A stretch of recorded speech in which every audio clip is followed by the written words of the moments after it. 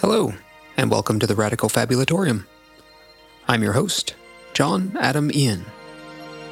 Okay, on today's episode, I sit down with Professor Granger. He's an instructor in the Biological Science Department at the University of New Brunswick in St. John, New Brunswick. This chat was recorded live during the radio show version of the Radical Fabulatorium, which airs on Sunday nights at 7 p.m. Atlantic Standard Time. You can stream it at localfm.ca if you're curious. So in this chat, we cover quite a bit of ground. We talk about kind of the nostalgic value of CDs and how some of the students coming into the college or the university these days can't seem to name a favorite album, which I thought was interesting. We talk about the difference between research and non-research faculty at the university. We talk about the difference between students simply consuming the content and having the content taught and performed to them, about how deep you have to go in chemistry before you start encountering questions and answers involving quantum physics. We touch on material science, cryptography, and quantum computing versus classical computing. Professor Granger fills me in on his work with iridium and spectroscopy, and how you can study a very specific niche in most any topic or subject as an academic. He explains to me how long it can actually take to get through an entire PhD program and the investment that's involved in that. We also talk about electrons, electron orbitals, why they're named the way they are, how probability is involved. We talk about how the scientific models you use as a student or as a professional change and become more and more precise and accurate the further you study the topic, maybe the deeper you get into the weeds, so to speak. We talk about the feeling you get from solving a difficult question and how that may be a sign that you're suited for a research career. And we also talk about just some of the special properties of the water molecule, H2O, and how without it, most of modern society and us as humans would not be possible. All right, here we go. My chat with Professor Granger from the University of New Brunswick in St. John.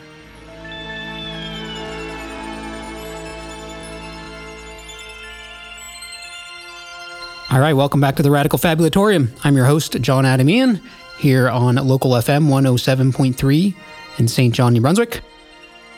So thanks for coming in, Aaron. I really appreciate your time here. No, happy to be here. Yeah, so just before we went live, we were talking about the CD collection, or you were kind of talking about how the vast CD collection that we're kind of surrounded by right now. That's right. Yeah, very nostalgic. Very nostalgic, eh? Yeah. And you found you said you found a record with someone you knew from back in the day. Yeah. I saw an album by a guy I went to high school with, Adam Mowry. Mm-hmm. Yeah, no, fantastic artist at the time. Yeah, and he's still active. I think he's got a show this weekend actually coming up. No, fantastic. Yeah, very cool. And actually, too, before we went live on air, you mentioned about when you talked to students for the first time, you asked them about their favorite albums. I do. Yeah. I do. Every year, I typically try, a set of icebreakers, the things that nobody wants to do in class. Mm-hmm. But, I try to avoid the personal questions. You try and get them to answer something that they'll have everybody tends to have a strong opinion on, right? What's your favorite meal? What's your favorite dessert? Mm-hmm. Right? And what's your favorite album? And man, they typically don't have an answer for that question anymore. Mm-hmm. And that's probably because everything's streaming now and its singles are really That's right. Now. I mean, that's certainly the way they tend to present it, mm-hmm. right? So they always come back with, listen, I don't know the last time I listened to an album the whole way through. Mm-hmm. I go to Spotify or I go to wherever and I just download those songs that I want. Yeah. Yeah. And that's so, and maybe it used to be that like way back in the 50s or something when people were using, I don't know if my wife is still listening. She would know what I'm talking about. Those little 45s. Is that what it was? Right. Maybe? Yeah. Okay. 45. So maybe it's come full circle that way where singles are. Oh, maybe. Where it's at. But I mean, I don't know about you, but when I was a kid, dating myself a little bit here, mm-hmm. I certainly sat there with a tape recorder. Yeah. And you'd record individual songs, right? You'd get your own singles. It's true. Yeah. It's definitely true. Yeah. I mean, we're not endorsing piracy here. Certainly not. But. Mm-hmm. It was the same way when burnt CDs first came around. I mean, I was like exactly. 14 or 15 and when Napster and all that stuff started to happen. Same thing. Right. You just burn. Yeah, it was the Wild West out there. It was the Wild West. Yeah. Yeah. Very cool. But yeah. And also, so talking about students again, like that's what's kind of interesting about being, like I've been working here since December and seeing people come in here and be like, they're maybe 20 or whatever, and they're blown away by the music, that like all the CDs and stuff and like CD players. And I just find it really fascinating watching the younger generation. Well, and it's funny, right? Because it wasn't that long a time. Mm-hmm. It's just a very sudden shift to completely digital. Yeah. Right. So and they're like this in a lot of ways. I mean, they don't even think about it in terms of computer software, mm-hmm. right? When you buy a new video game or a new piece of software, and you would have to install it off of, I mean, heaven forbid, a disc, but floppy disk or something, but not even a CD, right? I mean, most of them, you see them come to class, they have a laptop or something. They don't even have a CD drive. Yeah. Yes. Times have changed. Times have changed. Yeah. And even the hard drives are solid state. So there's not even any moving parts. No, nothing spins in that anymore. That's right. Yeah. That's really interesting. And a lot of video games are just download codes in a box. Well, that's right. Yeah. You just buy a piece of plastic. Get them off of Steam or something. Yeah. And it's far cry from when I grew up. Yeah. Oh, that's probably, I mean, every generation goes through that, but yeah, I guess we're enough rantings of my old brain, I guess. So I wanted to talk to you specifically because I was kind of wandering around UNB when I first started working here, and I saw you listed as like a science communicator. Yes. So that's right. We have in the bottom of Ganong Hall posters of all of the faculty in the Department of Biological Sciences. Mm-hmm. And we had to, provide a headshot. Okay. And we had to, provide some photos and a list of research interests. So it's funny. It's an example of a time where it really comes to the forefront that there are two different types of faculty on campus. Okay. Right. So you have the traditional faculty that most people think of, the research faculty, right? People who have their research programs and graduate students, and they also teach the courses, mm-hmm. right? So that's, the traditional stereotype of the professor. Okay. And then at UNB and most schools now, we have a second stream, which is teaching faculty. So people without a research program. Mm-hmm. So that would be something like me. Okay. So teaching faculty don't have any graduate students typically. We don't have research projects that we have to do. Our job is entirely education-based. Okay. So when they came to me and they asked, say, we need to put you on a poster. You're a faculty member in the department. Okay. What should we put as your research interests? Okay. And I said, oh, God, I don't know. I don't do any. So it doesn't apply. Mm-hmm. And I said, well, we got to put something. So we need you to come up with a list of topics, and they're all going on there. Yeah. So I put a few things, and some of them were from when I was a student myself, when I was doing my PhD. Okay. Right. So some of the research I was involved in and things that I'm still interested in. But the other part of it was much more teaching related. And it was this idea of science outreach, mm-hmm. Chemistry outreach specifically, that's my field, but more generally, any type of science outreach. Okay. That's what we ended up going with. Okay. And it was sort of a placeholder, but it's pretty reflective of, my past career and what I'm interested in currently. Okay, cool. Yeah, and so you say that, and I was just a few days ago, I reached out to a UNB student I know just to ask, and she pointed out that there's different types of professors, like you just said. And I actually had no idea. I was just totally assumed every professor did the same thing, the research and teaching. Yeah, absolutely. But that must be, obviously that would divide the professor's attention. So there must be some that are researching so much that they're neglecting their teaching, or... So, yeah, you've kind of hit the nail on the head.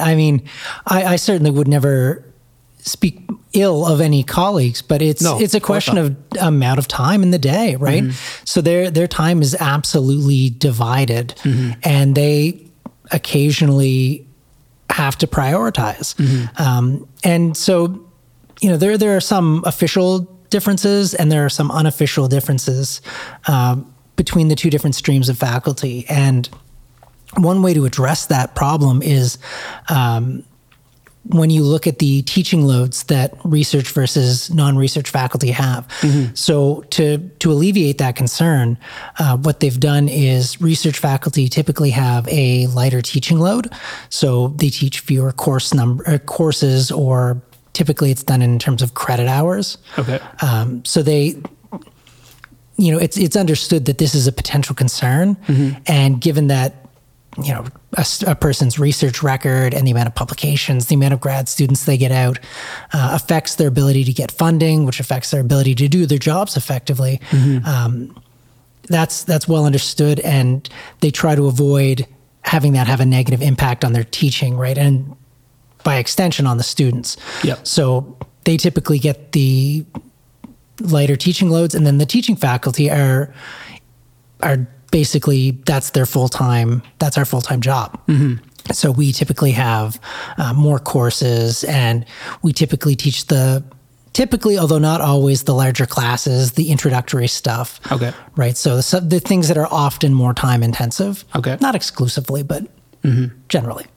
That seems like a win-win for both faculty streams, really.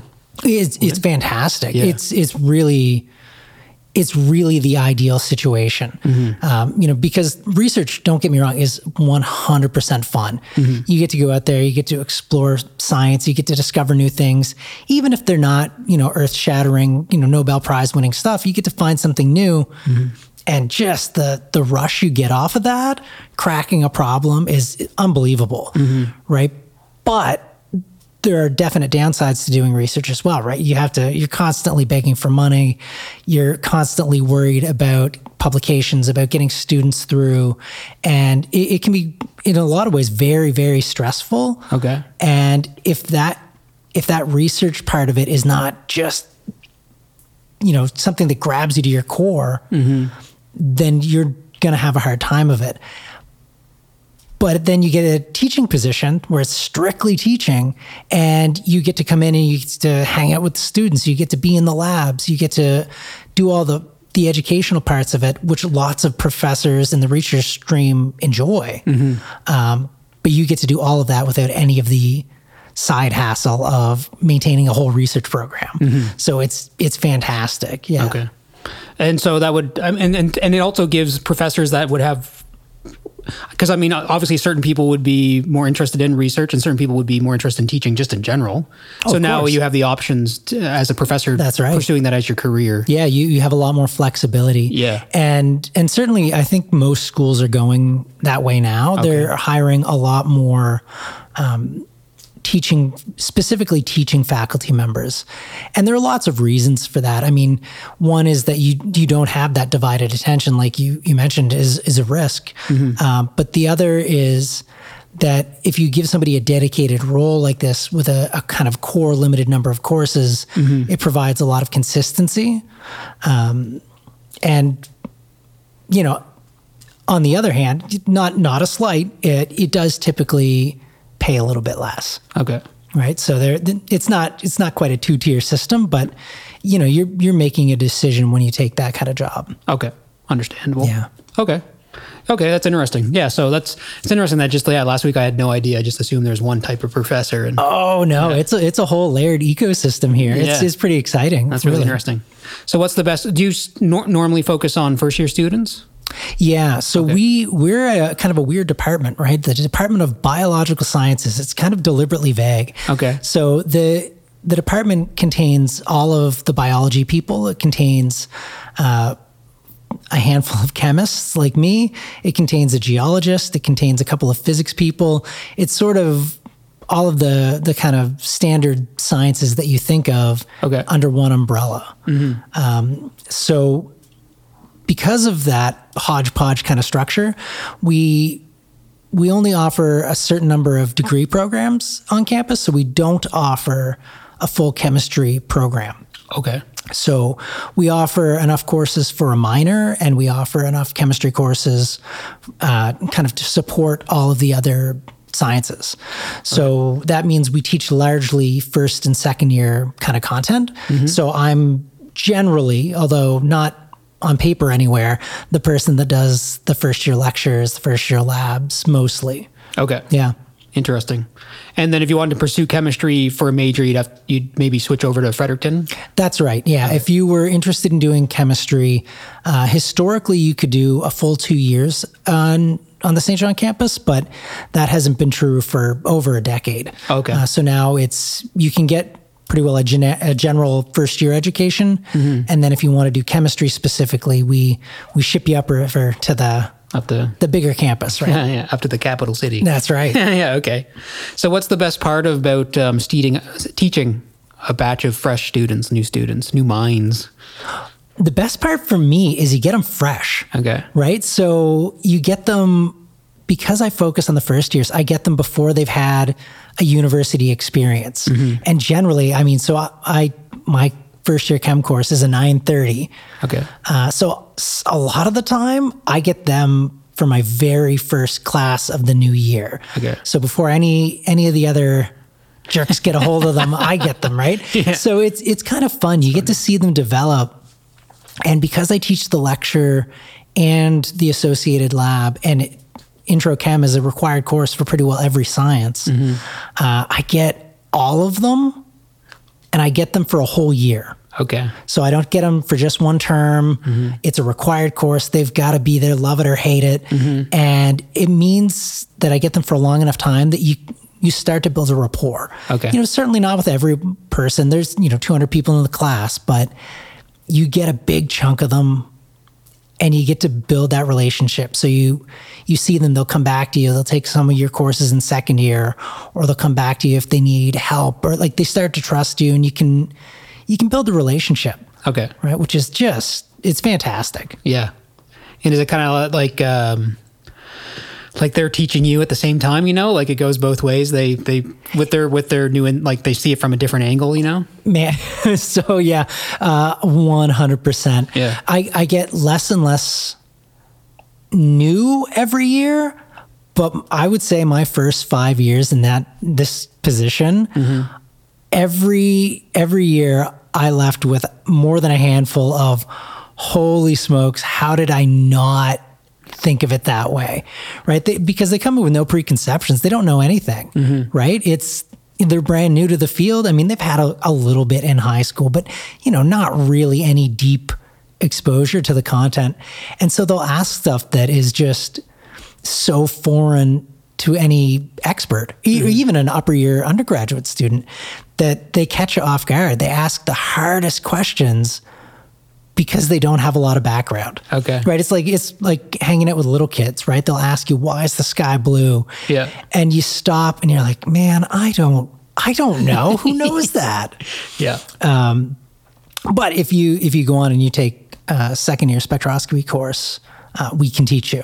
Okay. Why the sky is blue. Yeah. Right. But it's one of those things. They ask the hard questions because they ask fundamental questions. Okay. Yeah. But yeah, every year they'll hit you with something out of left field. Yeah.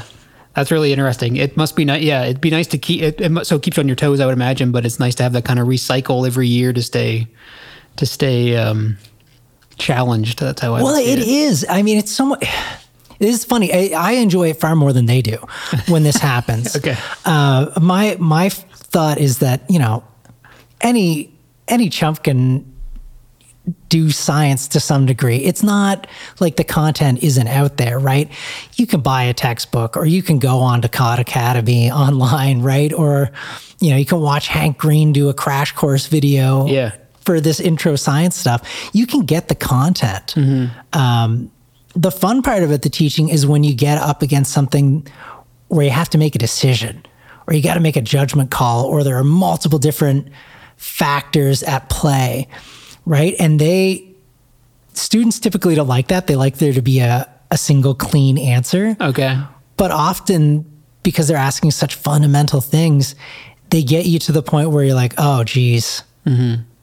I don't know, like this factor matters, but so does this one. And honest to goodness, man, I don't know which one matters more, mm-hmm. right? So they get you puzzles. Okay. Right? They get you questions in the gray area where there's not a black and white answer. And mm-hmm. and honestly, that's the fun part of science. Okay. Right? It's the actual facts are, that's okay. Yeah. It's the weird stuff, right? The stuff that makes you stop and say, oh, right, that is, I have no idea what the answer to that is. That's an awesome question. Yeah. They don't, they kind of hope that there's a clean answer though. Uh-huh. Not always though. No, never. Yeah. I mean, almost never. Almost never. And some of that fundamental stuff, do you ever get a point where like a student still is like wondering why a fundamental fact is fundamental, and you're just kind of like, oh, all the time. You can't go any deeper. This is it. This is the fundamental. Oh man, all the time, right? Because it's really, really easy. Most students, if you ask them a question, they'll give you the surface level answer, right? Like the one from the first paragraph of that section of the textbook. They can totally do it. Okay. Right? And then they'll ask you like, yeah, okay, but why? Mm-hmm. Why is that the way it is? And you can give them a better answer. Mm-hmm. And then sometimes they say, okay, but that brings up another, like a follow-up. So why now? And you can give them that third level answer. And it doesn't take very many whys before you come up against, I don't know, man, quantum mechanics or something. Like it's really remarkable how quickly you can get down to, I've got an idea and I can kind of explain it to you, but we're both going to need to take a lot more math, right? We're going to need to take another undergrad in physics to really get at this question, right? 2 or 3 layers. That's all it takes for most questions. Yeah. Which is bananas. Yeah, it's pretty interesting to think about before you're deep into, you mentioned quantum world, like, yeah, quantum physics. And then, I mean, because would that be on the leading edge, of science right now? Quantum mechanics, quantum physics? Well, I mean, yes and no, right? I mean, so now people are doing so much in the way of like genetic manipulation or things with material science, right? Making new and interesting materials. I don't know if you've, heard about what is his name? Anyway, some artists developing or being involved in the development of, the blackest of all black pigments, like one absorbs 99.9% of light, or people making thin layered materials onto glass that can change opacity with applying electric currents, right? So you can make self-darkening windows, which allows you to make better solar panels and things. Like a lot of it is in the area of materials science. I mean, certainly quantum stuff is there's tons of research around it. And if you get into the fields of mathematics or physics, that's their jam. And certainly if you get into the area of cryptography, right? Like making encryption devices or processes for communications equipment, that kind of thing. Is a huge area for quantum research. And they're kind of worried that quantum computers are going to be able to break some of their encryption. Yeah, I mean, that's absolutely something that they think about. I mean, I certainly don't think we're there yet. No. But yeah, I mean, with the sheer volume of calculations you can do, things that would take a traditional computer centuries or thousands or millions of years to kind of brute force solve, quantum computers can do it kind of orders of magnitude faster, theoretically, right? So absolutely, people are thinking about that. Yeah. And that's hard to think about. I'm sure maybe listeners didn't even notice, but it's like literally it might take a computer 1,000 years to do a problem that a quantum computer could do in a day or a minute. 1,000 years down to actually being able to get an answer from the other device. That's right. And it's one of those things. It's hard because the content, the information underlying those processes, it's so complicated, right? That unless you're in that area, all you've got is kind of hand wavy explanations of how it works. So it's something that I always find really interesting, but I've never done a deep dive on it. I simply don't have the math background to even have a deep conversation about it, right? It's so remarkably complex, so specific, an area of research that if you don't get into it early, I feel like it would be really hard to get into late. It seems, I'd like to get deep into it, to skim the surface. Yeah, I'd like to go deeper into it because it's like, it's so irrational. Like quantum stuff seems so irrational and counterintuitive, but yet it still is such a successful theory so far. Like, oh yeah, no, it certainly works really well, and it's the underpinnings of basically all of modern science, right? But the actual content, it's funny. Very few people actually go and study deeply the quantum mechanics or quantum theory, right? A lot of us in the fields of chemistry, in the fields of physics, like a lot of us are exposed to it. We have a couple of courses in undergrad, maybe if we're lucky, a graduate course.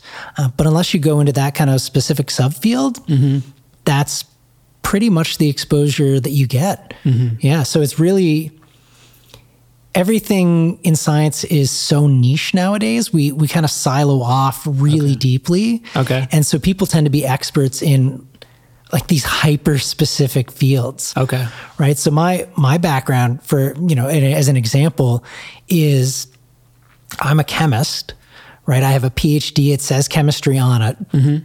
But my background is this really weird intersection of physics and chemistry where I understand better than most people how electrons behave in these really, really uncommon 2-atom systems that basically exist nowhere in the world outside of the little reaction chamber I built them in. Okay. Right?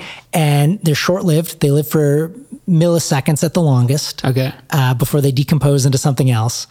Right? So we become really, really, really deeply specific subject matter experts. Okay. And, that's not to say that we don't have relatively broad expertise in our general field or anything, but we know a lot about a really narrow subset of stuff. Okay. Yeah. It's super bizarre. Interesting. And is that specifically with your work on like iridium atoms? Is that right? Or yeah. So I worked primarily with iridium, which is a transition metal. Really, really dense material, really hard, super uncommon material. Nobody's going to handle iridium in their day-to-day life. Okay. And I would work with iridium paired with one other material. Okay. So iridium with hydrogen or iridium with phosphorus or chlorine or fluorine.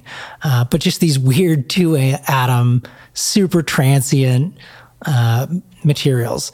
So, I mean, we applied kind of known techniques, known methods to examine those, stuff that's a little bit more transferable. But yeah, it's just these ultra specific things. There's a really good graphic that, some of the listeners may have seen if they frequent the sciencey sides of the internet, where the idea is, or even I guess more generally, the academic sides of the internet, where, you have a sphere representing the sum of all knowledge, the generally known things. And then you have a bump coming off of that sphere or circle representing an undergrad, and then a smaller bump representing a master's degree. Okay. And then this super tiny, barely visible bump representing, the boundary that you've pushed to get a PhD, this tiny fraction of this massive whole sum of human knowledge. Okay. Yeah. So we're bizarre specialists. That's interesting. Yeah. Yeah. That makes it really, so you can kind of pursue any of your, like whatever your passion is, like you can kind of follow it. Oh yeah. Do a very hyper specific. You can go to the logical conclusion. Very cool. With just about anything, and certainly not just science, right? Any form of academic research, you can get to the cutting edge of this hyper niche material, right? I mean, you can, if you wanted to go the humanities route, you could examine the way one specific author uses one specific type of literary device specifically in that authur's short form science fiction, right? If you wanted to go that route. Okay. Yeah. And that's the way academics work. We're hyper nerdy about bizarre things that no one else cares about most of the time. That's interesting. And then you only really hear of the huge breakthroughs more like oh yeah, certainly the general public. I mean, they're not going to hear about my work on iridium systems. That's totally irrelevant. I mean, to most people, right? I mean, it's one of those things. We often work on these projects in academia because we're nerdy, curious people, right? It's not, mostly we don't go into it looking to make some Nobel Prize winning breakthrough or, some discovery that'll earn us $1 million, right? If we make some company, we get really into something and then we decide, we kind of want to know more about this. And then we learn more and we do an undergrad and we do a master's degree. And then we decide, okay, I'd like to go one step further and I want to become a real expert at something. And we do a PhD. And to do that, you have to answer a specific question. So that means you have to pick something, right? You might be broadly interested in the field, but you're going to narrow in on something. And a lot of times it's actually pretty difficult to choose because, we're curious people. We want to know about everything, but you have to eventually bite the bullet and grab one. And stay dedicated for 2 years? Is that what it takes after your master's to get a PhD? Oh man, I wish. Okay. That sounds generally much longer. Okay. So on paper, if everything follows the kind of prototypical approach, right? It's 4 years undergrad, 2 years master's degree, 4 years PhD. Okay. So you're in there, you're in for a while. It's a grind. Yeah, it is a grind. But typically the people that make it all the way through, it doesn't, what do they say? If you do what you love, you never work a day in your life kind of thing. And it's pretty similar. You've got to be really invested in order to make it through. But if you are that invested, it's not usually a huge hardship. It's pretty fun. Okay. So yeah, if we, on paper, it's like 10 years. Okay. With that, there's a ton of variation, right? I think the average undergrad now is stretching up nearer to 5 years. The average master's closer to 3, PhD closer to 5 or 6. Okay. So it actually, on average, is bananas longer. Wow. Yeah. So we're talking 12, 14 years. It wouldn't be uncommon. Yeah. Certainly, I know when I went through, I was, of the PhD students that I was pals with, I made it through in something like 4 years plus a summer. Okay. And I was considered fast. And that's fast. Yeah. Wow. That was, but I had a great supervisor and I had a project that worked really cleanly and things just kind of went according to plan. Okay. Right. Which is not common in the research fields. Okay. So yeah, I was considered quick at 4 and a bit. Okay, cool. Wow, that's good to know. That's interesting. So actually, you mentioned iridium's a transitional metal? Yeah, typically we call it a transition metal. Or a D block metal, sometimes we call them. The ones right in the middle of the periodic table. Oh, okay. And does it literally transition in some form, or what is that? No, it's a historical name. It's a historical name. Lots of the names for things related to the periodic table, related to atoms, are really dated from like the 1800s or slightly. Well, no, 1800s up through 1900s, I guess. Early 19. And so a lot of the language is related to the discovery process. So I don't know what your chemistry background is, but certainly if you went through high school chemistry, you may have heard that atoms have orbitals. These are places around an atom where the electrons hang out. And these orbitals have these really weird names. They're called s orbitals and p orbitals and d and f.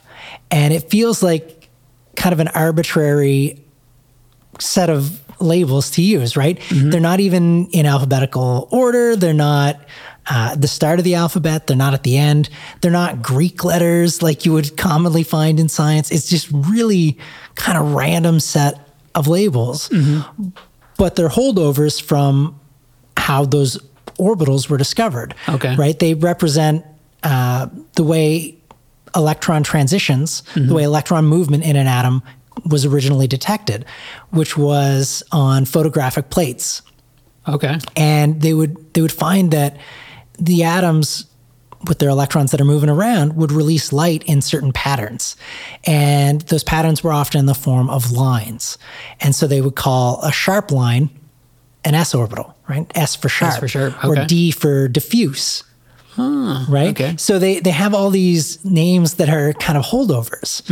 And that's true of tons of things in science. It's the same reason you end up with the periodic table having different letter combinations for the symbols than you might expect, right? Oh, yes. Things like tin, the metal tin having the label SN, or mercury being HG, or lead being PB, right? They have all these things where none of those letters are even in the name. Okay. Right? But they're old, often Greek or Latin names for these materials because, that was the languages of the educated people at the time. And then they just kind of are holdovers, right? Yeah. So PB for plumbum for lead, right? From the Latin, right? And you get all sorts of things like that, or you get like tungsten, right? It's famously hard metal.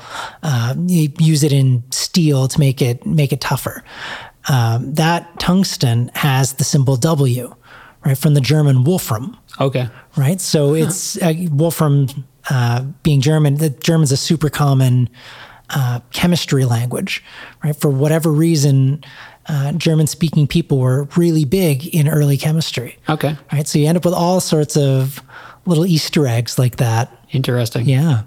And even because like electrons, people always imagine it like orbiting like a planet, but it's more like probability clouds or something like that. Yeah, absolutely. I mean, so originally, not for very long, that was absolutely the way we described electrons, as being in these planetary orbits around the atom, around the nucleus. And it was really quickly identified that there's a huge gaping hole in that concept, right? Which is that, those electrons are still moving around in the real world, right? So they're going to lose energy over time, right? Whether it's friction or, electron to electron interactions or just gravity. Okay. Right? So they're going to be experiencing these other forces, and eventually they should decay in their orbits and they should crash into the nucleus. But I mean, that doesn't happen, right? Atoms are generally pretty stable things. The electrons aren't zipping around, crashing into the nucleus in general, right? Yeah.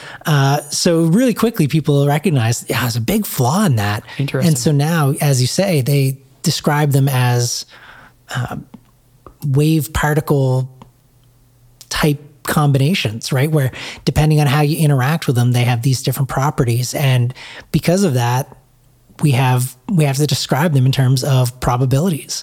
So we talk about orbitals as opposed to orbits like a planet. And these orbitals are these three-dimensional areas in space where you have a chance of finding an electron, right? And we typically draw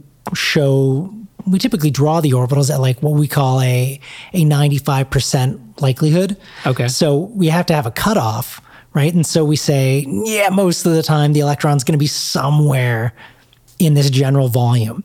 Okay. Right. But actually, because it's a probability, that area extends infinitely, right? So technically, the atom in your left shoulder, one of those electrons in there has a probability of being found on the other side of the universe. It's vanishingly low, right? Yeah. But technically there's a probability, right? So it's super bizarre. Yeah. And this is where the quantum mechanics stuff kicks in, right? Because at that point, nobody's wrapping their head around that. Not really, not without a lot of dedicated study, right? So we typically behave as if the electrons exist in these really tightly defined areas in space around the atom, because you can't be worried about what's happening to this electron, right, in Norway. Yeah. Right? It's just it's too hard to wrap your head around. Yeah. And then the other thing is, practically you don't need to. Yeah. Right? I mean, so a lot of our models that we use to talk about science are not actually the best models, but they're the most practical models most of the time. Okay.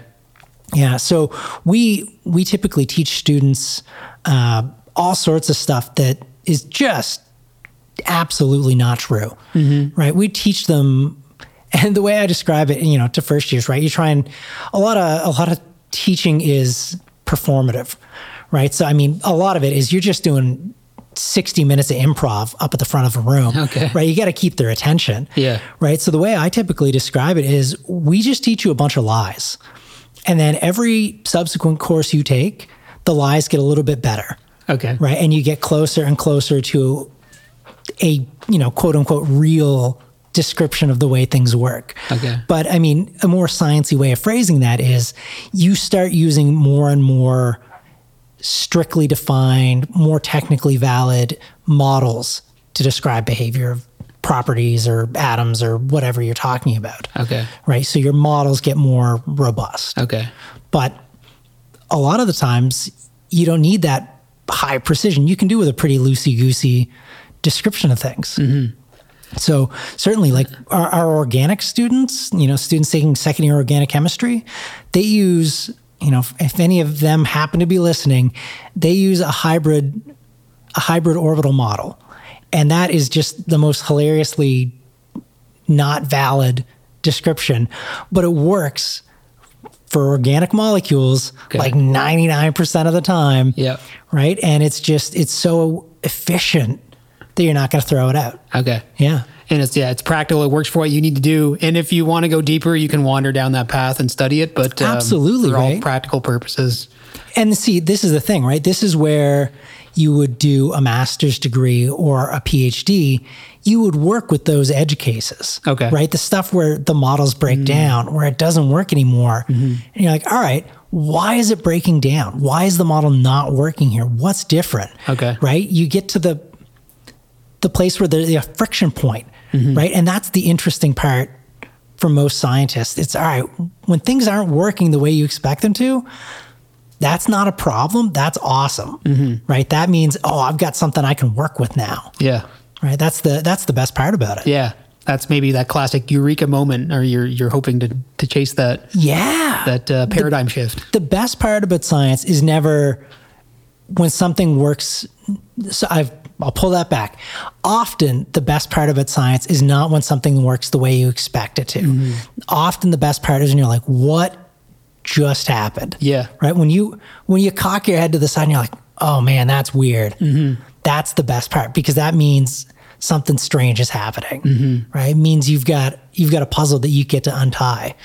And I can't speak for everybody, but I know back when I was an active researcher, the feeling of cracking a problem, right? When you break that thing open and all that's left is tying up the loose ends, but you got to the guts of that problem. That is, my God, like if you get that a handful of times in your career, like that's the feeling, right? That's the high that everybody's chasing. Okay.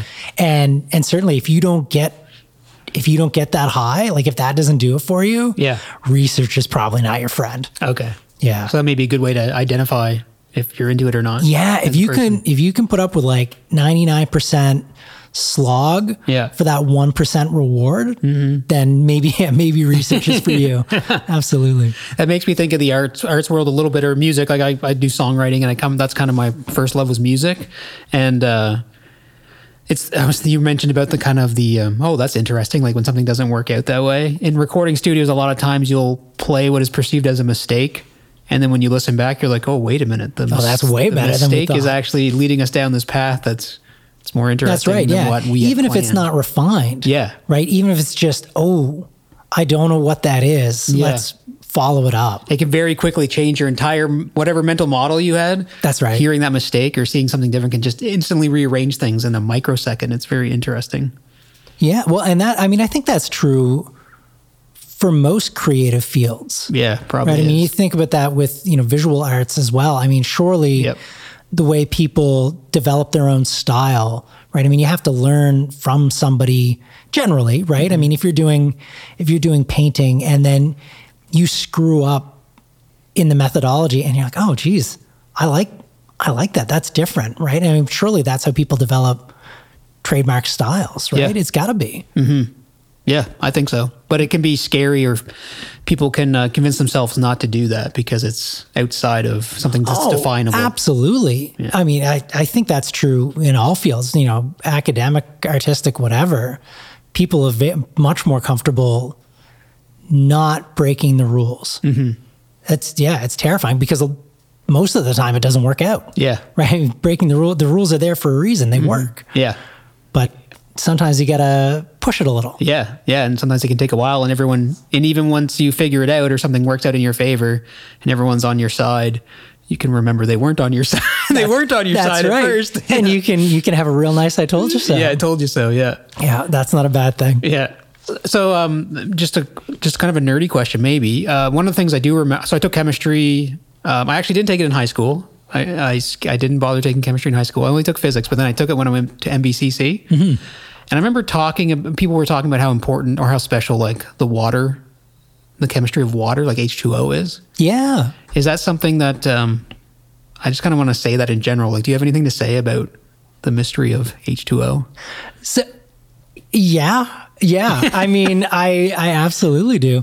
So water is one of those really fun materials.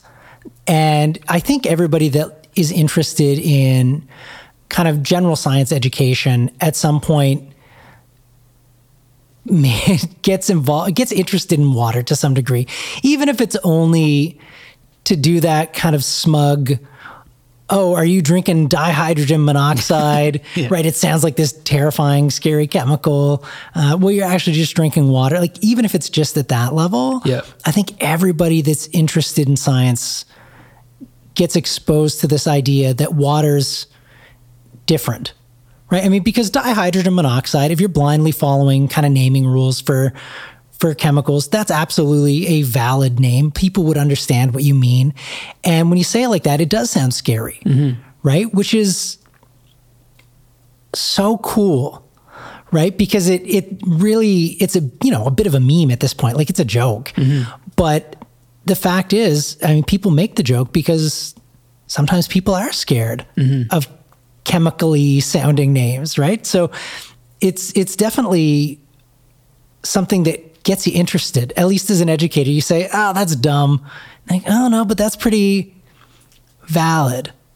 And then, if you do any looking, right, or you take certainly any introductory chemistry courses, water's going to come up all the time. Mm-hmm. And it does for a couple of reasons. One, it's water, right? It's everywhere. Mm-hmm. It's in the air we breathe. It's in the food we eat. It's everywhere. So it's clearly very important just to people in general. So it's worth looking at. I mean, if that alone, just its ubiquity, the fact that it's everywhere is interesting enough. Mm-hmm. I mean, what other liquid can you think of that you encounter literally every day? Mm-hmm. Right? In measurable amounts. Yeah. In all forms, really. Yeah. And that's it. I mean, what else is there? Gasoline, mm-hmm. maybe, right, in your car. But you're not handling it every day. Mm-hmm. You're not washing your face. You're not drinking it. Yeah. Right? So it's certainly curious there. And then you say, okay, well, what's so interesting about it that makes it so common and so prevalent in our lives? And then you start to look at, what's water made of? Well, it's made out of 2 hydrogen atoms and an oxygen. And you say, okay, cool, pretty common elements. That's nothing surprising. And all right, let's look at what it looks like, right? And you say, okay, well, the oxygen's going to be in the middle. The hydrogens are going to stick off of it, mm-hmm. right? They're going to bond to the sides of it. And you think, okay, so it's a straight line, right? Hydrogen, then oxygen, then hydrogen. And if you look at it, it turns out, no, it's not. It's bent. Right? So you get this shape where you've got oxygen at the top and you've got a couple of hydrogens jammed to it, but then shoved down towards the bottom. And you say, okay, is that meaningful in any way? And turns out, yeah, it's crazy meaningful. Right? So that shape makes water what we would call polar. It means you have an uneven distribution of electrons in that molecule. Okay. It's got more of them near the oxygens. It's got less of them near the hydrogens. And so if you have more electrons, you're slightly more negatively charged. And if you have less, like near the hydrogens, you're a little bit positive, mm-hmm. right? And so that means this material is going to work a lot like magnets, right? With their north and south poles, and north poles are attracted to south and vice versa. Well, the same thing's true with charges. Positives and negatives attract each other. So if you've got this nice bent structure with positive on one side and negative on the other, what can happen is they can kind of almost click together. Okay. And so all the water molecules are going to be attracted to all the other water molecules, right? And so what this does is this gives water all sorts of really weird properties that are really uncommon for liquids. So it gives it this really high surface tension, so you can get balls forming, right? Like you've seen beads of water, right? They hold together and they can get relatively big, right? And that's due to the surface tension that you get from this really, really polar structure, right? With all the atoms really, really strongly attracted to all the other ones. Okay. And it's also why we can use water as a coolant, right? Water has what we would call a really, really large specific heat capacity. It means you can dump a lot of heat into water, heat being the very specific science definition here. So heat energy, a lot of heat energy can go into water before it warms up. So you can dump in 5-10 times the amount of heat into water than you could into a similarly sized piece of metal. Okay. Right? So if you had 1 gram of water and 1 gram of metal, and we dumped the same amount of heat into it, the metal's going to get crazy hot. Like the temperature change is going to be dramatic. Like you could burn yourself hot. Okay. And the water would be almost the same temperature. Right? And so this is so weird. Like nothing else, not nothing, but almost nothing else has these kinds of properties, right? So you can pick a liquid, any other liquid you want, and it doesn't behave like that, right? And so super, super weird material. And if you want, and I get my students to do this, you can work all the way back to a couple of simple atomic properties. And you can work it out based on the idea of, all right, how big are atoms, right? There's a trend that you can measure in size. And how electronegative are they, which is a really weird property that kind of describes how much atoms want electrons. Okay. And cool. But it's all stuff that you learn about in high school chemistry, right? You can use high school level, super simple models like we talked about, right? Ones that aren't really good, but they work most of the time. A high school student could predict water's weird properties based on a couple of things that they were taught, in between French and gym. Wow. Yeah. Yeah. So it's super, super neat. It's a really easily usable model to talk about these properties, like as a teaching aid. Yeah. But then when you do a deep dive, man, when you start asking why, it doesn't take very long before you get to, oh man, I don't understand that. Yeah. That's weird. And it's really complicated. But at a first glance, you can get pretty close to explaining things. Yeah. That's really fascinating. And I think people will be surprised. We're pretty much out of time here. I can't believe it. It's that's like 8:59. I can't believe it. We're like down to the final minute. But, cause I was going to say, I think people will be surprised that water, almost all of our electrical generation comes from water. Like water kind of runs all the power plants. Absolutely. And there's all these things that you just kind of take it for granted. You don't really realize that really, there's that joke from that 70s show where they talk about a car that runs on water. Well, in some way that's kind of true, because without power generation facilities, you couldn't refine crude. You couldn't power any electrical vehicle. No. That's where we get the hydrogen for any hydrogen power vehicles, right? It's all water based. Yeah. Right. And even nuclear plants, right? It's all based on heating up water. Water. That's right. Yeah. Well, you'll have to come back, Aaron, and we can nerd out a little more. Yeah, well, we never actually talked about science outreach specifically. We did some here. But yeah. Well, this is outreach. People probably want, maybe some younger person is like, what do you mean the world runs on water? Oh, well, you absolutely. can go, no pun intended, but go dive in and you'll be surprised. But yeah, I really appreciate you coming on the show. We can maybe schedule another one for the that'd be great. Thanks for having me. Awesome. All right, so I've been your host, John Adamian, here on the Radical Fabulatorium. I've been talking to Aaron Granger, teaching professor here at UNB. And thanks a lot for listening tonight on Local FM 107.3. Have a great night, everyone.